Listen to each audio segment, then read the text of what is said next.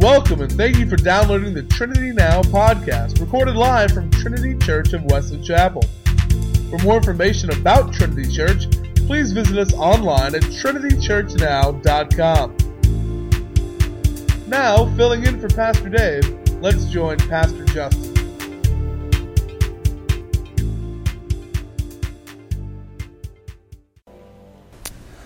If you have your Bibles, we're going to be in the book of Ephesians this morning. Ephesians chapter 2, verses 1 through 10. And this is what God's Word says. And you were dead in your trespasses and sins, in which you formerly walked according to the course of this world, according to the prince of the power of the air, of the spirit that is now working in the sons of disobedience. Among them we too all formerly lived in the lusts of our flesh, indulging the desires of the flesh and of the mind, and were by nature children of wrath, even as the rest. But God, being rich in mercy, because of his great love with which he loved us, even when we were dead in our transgressions, made us alive together with Christ. By grace you have been saved, and raised us up with him, and seated us with him in the heavenly places in Christ Jesus, so that in the ages to come he might show the surpassing riches of his grace and kindness towards us in Christ Jesus. For by grace you have been saved through faith, and that not of yourselves, it is the gift of God, not as a result of works, so that no one may boast. For we are his workmanship, created in Christ Jesus for good works, which God prepared beforehand so that we would walk in them. Let's pray.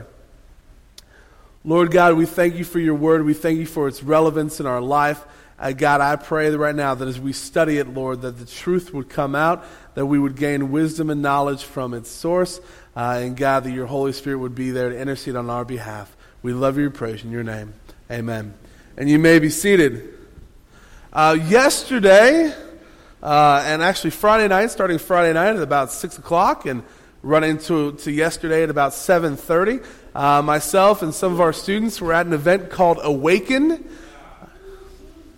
and they have yet to awaken. We were at this event. It was a sort of a Disciple Now weekend, a discipleship weekend for our students. We got together with a couple other churches. We had 4 different speakers come and share, and I was honored to be one of them. We just had a great time of growing and getting to knowing some other believers and learning together. And so they are about to hear something they already heard last night. So please pray for them to stay awake. Guys, I don't want you praying because you'll fall asleep. I know how that works. So I'm honored to be able to share this with you. We shared it last night. Our theme was catalyst. Catalyst. The catalyst is something that causes change. It's the propulsion of change, the propulsion of action in our lives. And we wanted to become catalysts for Christ in our community. We wanted to move the message of Christ. We wanted to move people toward Christ in our community. And that's what the whole weekend was about. And we also said something in the very beginning that I really, really liked. We said Pastor Rob from First Baptist Wesley Chapel, he was our first speaker, and he said tonight and tomorrow we have to agree together to be 2 things. We have to agree together to be honest, and we have to agree together to be real. Okay?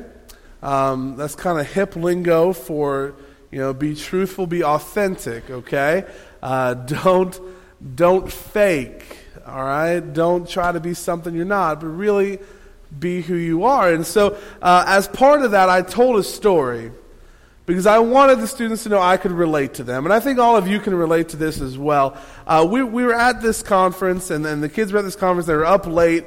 They were swimming, they were wrestling, they were eating a lot of junk food, all the fun stuff. And they were up late, and they got there the next morning, and all the students at the morning session looked exactly like this. Let me know if you've seen this face. You seen that face? Yeah. How many of you rolled over this morning and saw that face? Anybody? All right, very good. We have some honest people here. I like that. And so that was their face. They were exhausted. They were just slap exhausted. And so I thought I'd share a story with them that let them know I could relate to them. And I would like to share it with you. It's a good kind of icebreaker. I was a very responsible teenager.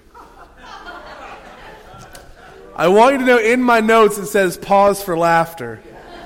All right?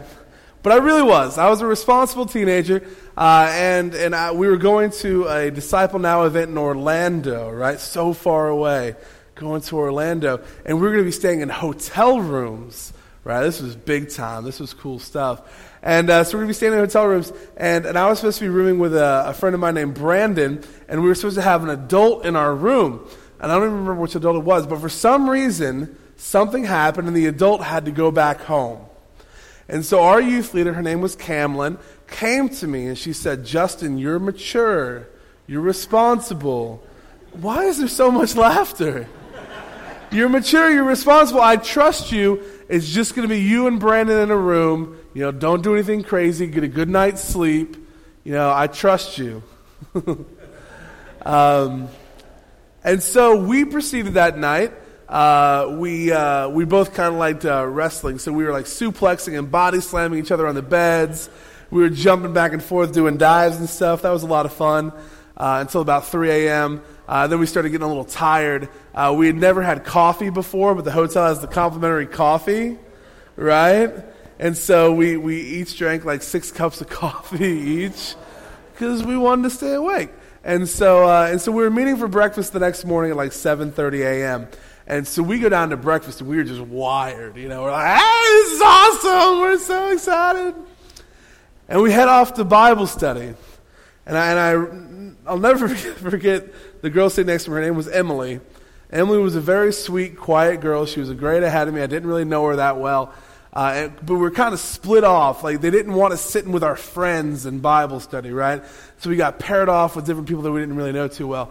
So I'm sitting next to Emily, you know, very sweet girl, very kind girl, just really quiet. And I'm the exact opposite. And we're sitting in class, and I remember we got there late, so we had to sit on the floor. So I'm sitting on the floor with my back against the wall right next to Emily, and I start doing this move. Have you ever seen this move? I'm paying, I'm doing that.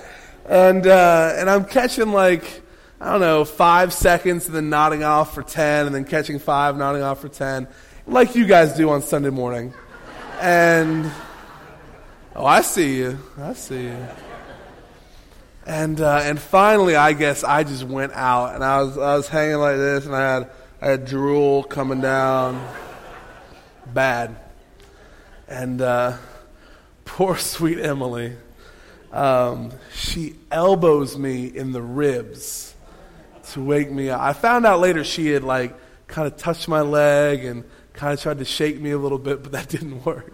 So she elbows me in the ribs. I kind of go like, ah! And I wake up and I look at the speaker. And can I borrow the Seminole right here real quick? I look at the speaker, and he's holding, the Bible, right? So he's holding it, and he starts ripping pages out of the Bible. He said, this is all heresy. If you believe this, you're going to hell. This is terrible. No one should believe this. And I scream. I go, ah! I was scared. You guys, it scared me so bad. I was like, oh, what did I wake up to? Well, he was making a point about false teaching, and he was picking on our friends, the Latter-day Saints. He was using the Book of Mormon, okay? And he was ripping pages out of the Book of Mormon, saying that was false teaching and it was heresy. I thought it was the Bible. It freaked me out, guys, so bad. And I stayed awake. We had like 4 more sessions that day. I was wide awake the whole time. I got home. I didn't go to bed until like 2 a.m. that night. I was just staring straight ahead. So I could relate to being really tired in the morning and having to come and listen to somebody speak. So if that's you this morning, I apologize. Please don't fall asleep. I'm not going to rip any pages out of anything. All right, but please just stay with me. I do want to transition out. I'm talking about a very famous passage of Scripture, an incredibly famous passage of Scripture. It's one of the most preached chapters of the Bible, Ephesians chapter 2. And the reason it's one of the most preached chapters of the Bible is because it very clearly sets up a before, during, and after of salvation. Okay, it very clearly illustrates the salvation process in 10 verses. So if you would turn with me to Ephesians chapter 2, let's look at verse 1 through 3. This is where we are before Christ. This is sort of the setup here. Chapter 2, verses 1 through 3.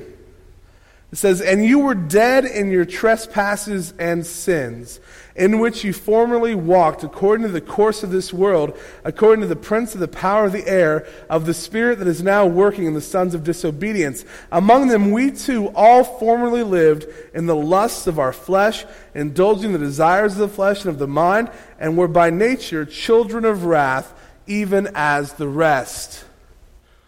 So it says, first of all, it starts off by saying we were dead. We were dead. It's not a good place to be. We were dead in our sins and our transgressions. It also goes on to say we were living this life that was solely focused on what we could get out of it, on pleasure for ourselves. Okay? And we see that any time that we overindulge in pleasure, bad things happen. There is no way, there's no thing that you can overindulge in that gives you pleasure that will not eventually have negative effects. All right? Like food.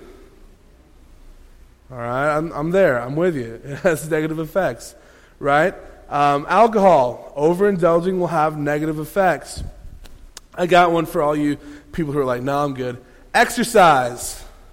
Did you know you can over-exercise to the point of exhaustion and hurt yourself? Did you know that? That's why I don't do it. Steer clear. But anything we do that is just to bring pleasure to ourselves, even if it has some good benefits along the way, if we overdo it, if that's our sole focus, it will eventually lead to negative results. That's just the fact. And so we essentially here, we see that we are in a dire situation. When we are left to our own devices without Christ, we end up in a dire situation seeking fulfillment through pleasure. And it's always going to eventually have a negative result. One of the speakers this past weekend, he made a great point. He said we're kind of like a funnel who thinks they're a bowl. We're a funnel who thinks they're a bowl. Meaning we keep pouring things into our lives thinking it's going to fill us up, not realizing that it's just going straight down and out of us the other way. We're a funnel who thinks we're a bowl. We're going to get fulfillment out of this, but ultimately, whatever temporary pleasure it brings, it leaves us empty. Does that make sense? We're funnels who think we're bowls. And so we are empty without Christ. We have this emptiness. We're trying to fill it with pleasure. It doesn't work. But then we see verses 4 through 7, and here's where the hope is. If you ever go to a preaching clinic, if you ever start thinking, hey, I want to be a preacher, the one thing, or one of the things they're going to tell you immediately is that preaching is not just divining Scripture. That's a huge part of it. But preaching is giving hope to a hopeless world. All right? Teaching is a lot of divining Scripture. There's certainly teaching in preaching. But every time you preach, there must be hope for a hopeless world. And here's the hope for the hopelessness in verses 1 through 3. Starting in verse 4. "But God, being rich in His mercy, because of His great love with which He loved us." Do you think He loved us? Do you see that writing? "With His great love with which He loved us, even when we were dead in our transgressions, made us alive together with Christ. By grace you have been saved. And He raised us up with Him and seated us with Him in the heavenly places in Christ Jesus, so that in the ages to come He might show the surpassing riches of His grace and kindness toward us in Christ Jesus." You see, God's design for us is to be whole, and is to be whole with Him. Okay? It's not to be whole separated. God is not looking to fix your life and keep you off to the side. The way God fixes you is by bringing you in to His family. I want you to think about this. When we do missions work, right? When we do missions, a lot of time our impulse for missions is when there is an issue, we like to throw a resource at it. Okay? And I'm not saying this is not helpful, because it can be very helpful. When there's an issue that comes up, we like to throw a resource at it, whether it's money, whether it's supplies. Okay? Someone comes in and they're hungry. We give them food, and that's all we do. Or someone comes in and they need money to pay their electric bill. We refer them to Samaritan Project. We give them the money, and that's all we do. And Carol's around here somewhere. Carol. And Carol's going to agree with me right here on this. She's going to know it. If that's all we do, we are not ministering to anyone. We're fixing a temporary need and holding them at arm's length. We need to help people like Christ helped people by bringing them to Him, by bringing them close, because that's how Christ heals us, through His love. He says He wants to bring you and sit you at His right-hand seat. He wants you to be there with Him. And so that's how Christ plans to heal us. That is the hope. We go from broken to healed. We go from low to high. And then we see sort of the mechanics of it here in verses 8 through 10. And we see the mechanics, we see the purpose. These are incredibly famous verses. Some of you are going to be able to quote these. It says, "For by grace you have been saved through faith, and that not of yourselves, it is the gift of God, not as a result of works, so that no one may boast. For we are His workmanship, created in Christ Jesus for good works, which God prepared beforehand so that we would walk in them." First of all, you don't control salvation. That's Christ. You don't control the parameters for receiving salvation. That's Christ. If we did, we would brag about it. Do you know how I know we would brag about it? Because I've seen your Facebook pages. You brag about everything. I walked a quarter mile today, blessed, in shape. Congratulations, Hey, that's wonderful, but we brag about everything, I got the top off the pickles today. Super strong, man muscles, whatever. We brag about everything. And so we can't brag about salvation because it's not us. It's God who does it, and it's designed that way so that we can't take credit for it, so we can't think it was us. And then next, in verse 10, we are created for this purpose. The reason Christ even designed this redemption is so that we could serve in the way that He has designed us to serve. He has a plan for us. All right? Whenever we hear that Jesus has a plan for us, I immediately think of Jeremiah 29:11. "For I know the plans I have for you, declares the Lord. Plans to prosper you, not to harm you, to give you a future and a hope." All right? It's one of the most misunderstood verses in the Bible, because that's talking to a specific group. Right? That's talking to the Israelites who were in exile in Babylonia, right? Who were giving up hope. And He said, don't give up hope. I have a purpose for you. And it's going to be, you're going to have a future. And you're going to have a hope. And we like to put it on walls and say, hey, this is for us. We have a future and a hope. Yeah, we do, but that verse isn't to us. This verse is directly to us. It says, because I have created you, you are my workmanship, because you're going to do the good work which I have designed for you to do. That is our purpose. That is our hope. Let's cross-stitch this one and put it up on the wall, right? But this one's a little more meaty. This one's a little more meaty because it requires us to do something. Jeremiah 29:11 feels good because God's going to take care of it all, right? This one, Ephesians 2:10, is a little more meaty because, we've been designed to do good works for Christ, which He created us for. And so that means we actually have to, do good works. Not for our salvation. Listen to me. Not for our salvation. That's all taken care of by Christ. We have nothing to do with that. But as we honor Him, it's through doing what He has called us to do. It's by doing what He has designed us to do. Does that make sense? Do you understand that difference? That's an important difference.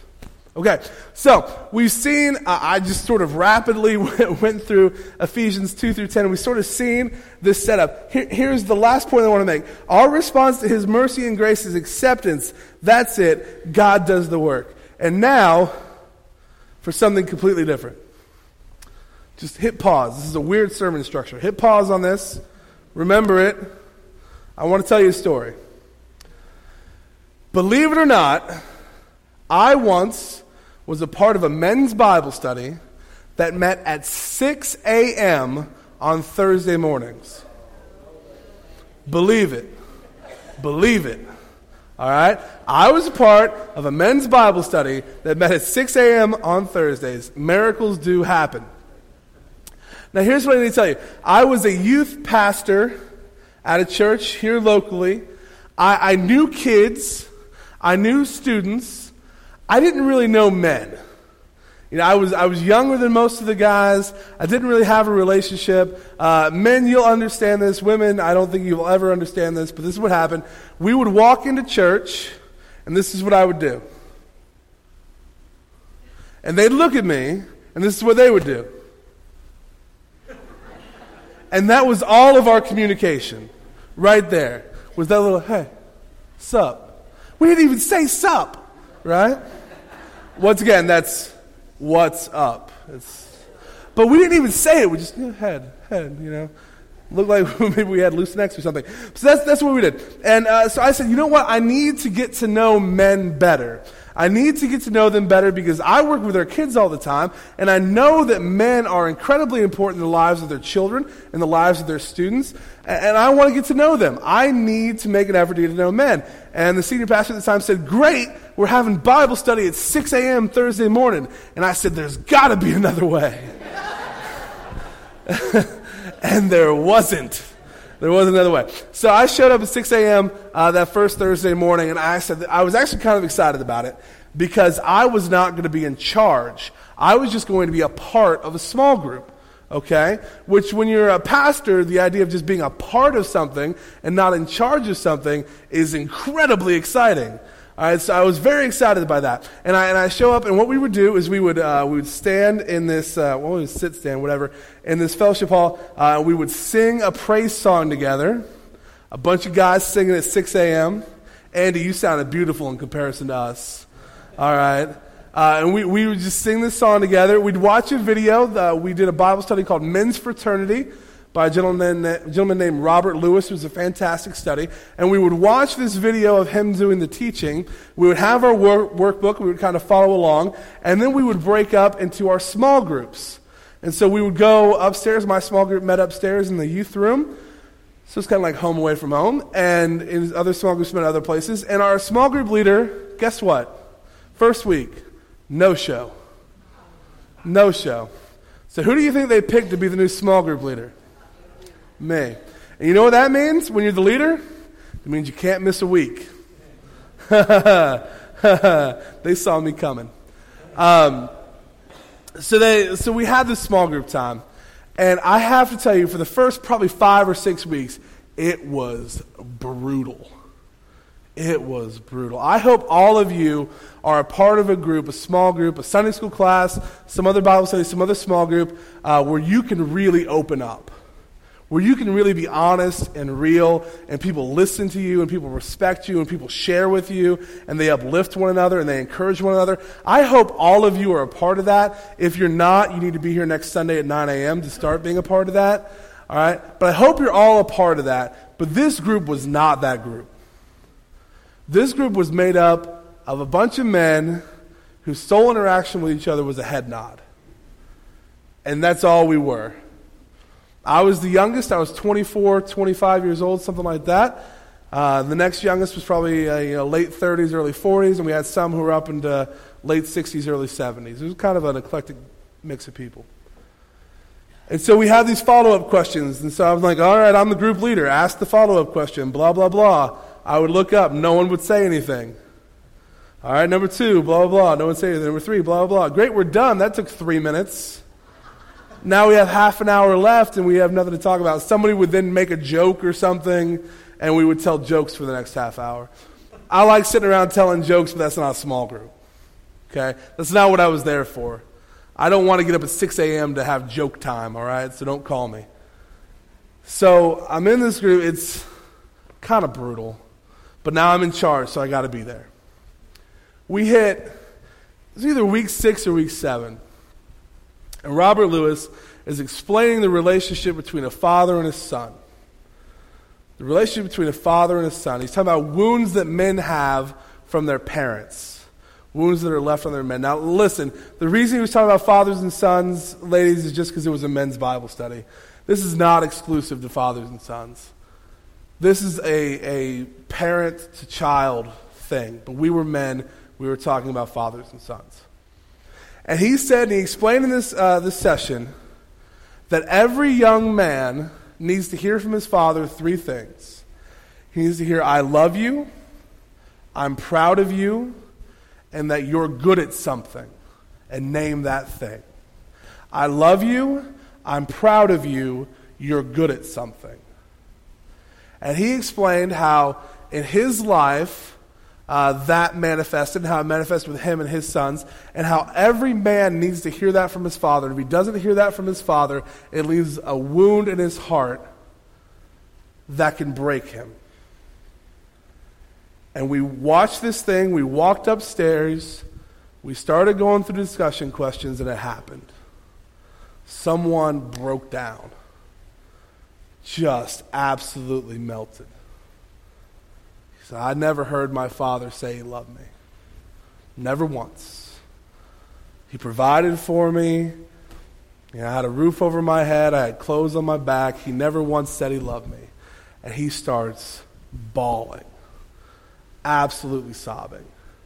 Another man says, I don't tell my kids enough that I'm proud of them. I hope they know it, but I never tell them. And he felt so convicted, and he started sobbing. And I'm sitting up here, and I'm this 25-year-old, and I need to tell you, and it's kind of awkward because he's here, my dad was great at this. I am blessed to have an amazing father who told me those things all the time. And one day I'll be blessed to have a son, and I'm going to tell him those things every chance I get, and a daughter that I'm going to tell every chance I get. But seeing these men open up and say, I just needed someone to say to me they loved me. I need someone to tell me they were proud of me. I need someone to recognize that I was good at something and tell me that I was good at something.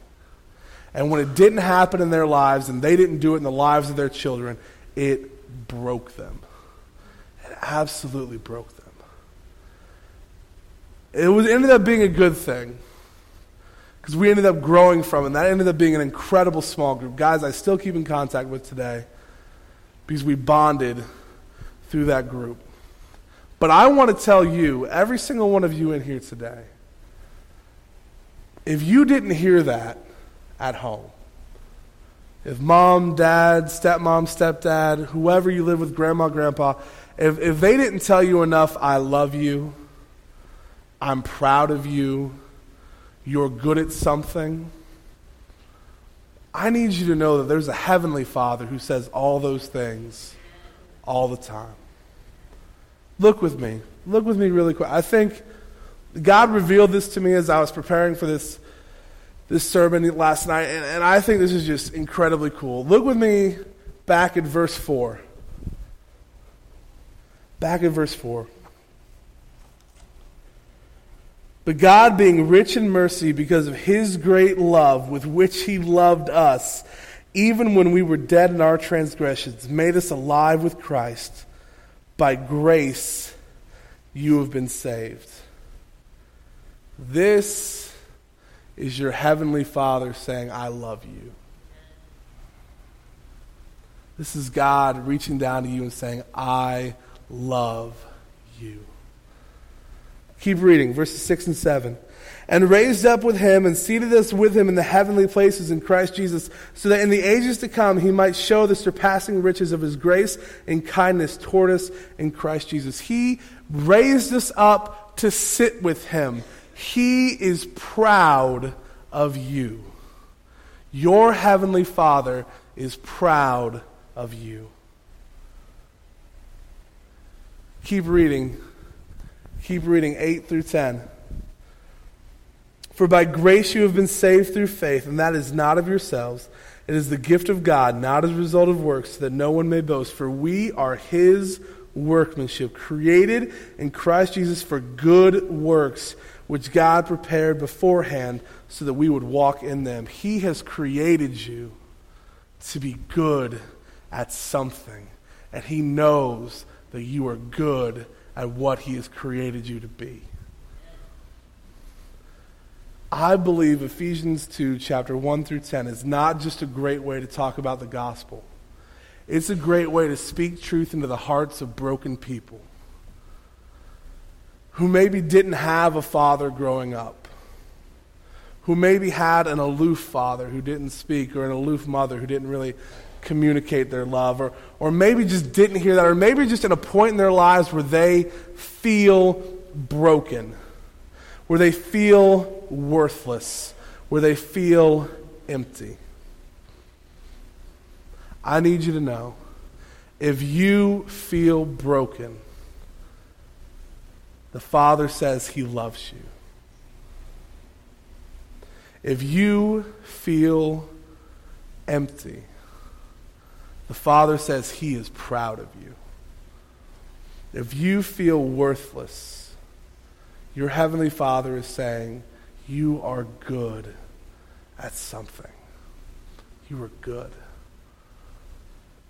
I want you to let that speak to your heart this morning. There are people that we know, there are people here today who are feeling that, you know, as they say on Facebook now, right in the feels, right? Skin you right here. There are people in our lives who need to hear that message. Sometimes when we think about God, when we think about this whole spiritual thing, it's so abstract, right? We kind of can comprehend it, but it's hard to feel concrete what God is saying to us. I believe that God is saying to all of us this morning those three things. I hope they stick in your heart. I hope you share that with others. I hope you lead them to this passage of Scripture so they can see how much their Heavenly Father cares for them. Let's pray. Lord God, thank you so much for speaking here this morning. God, your love for us is overwhelming. Lord, you're proud of us, and we don't understand why. And God, you have created us to be good at things that you have designed us for. And God, we're unworthy. Lord, I pray for each and every heart in this room that you would speak those words to their heart. That they would stop filling their lives with things that are temporary and pleasurable. That they would stop sacrificing an eternal joy for a temporary cool or a temporary good feeling. They would invest in you as you have invested in them. Lord, we love you so much. We give you all the praise and glory in your name. Amen.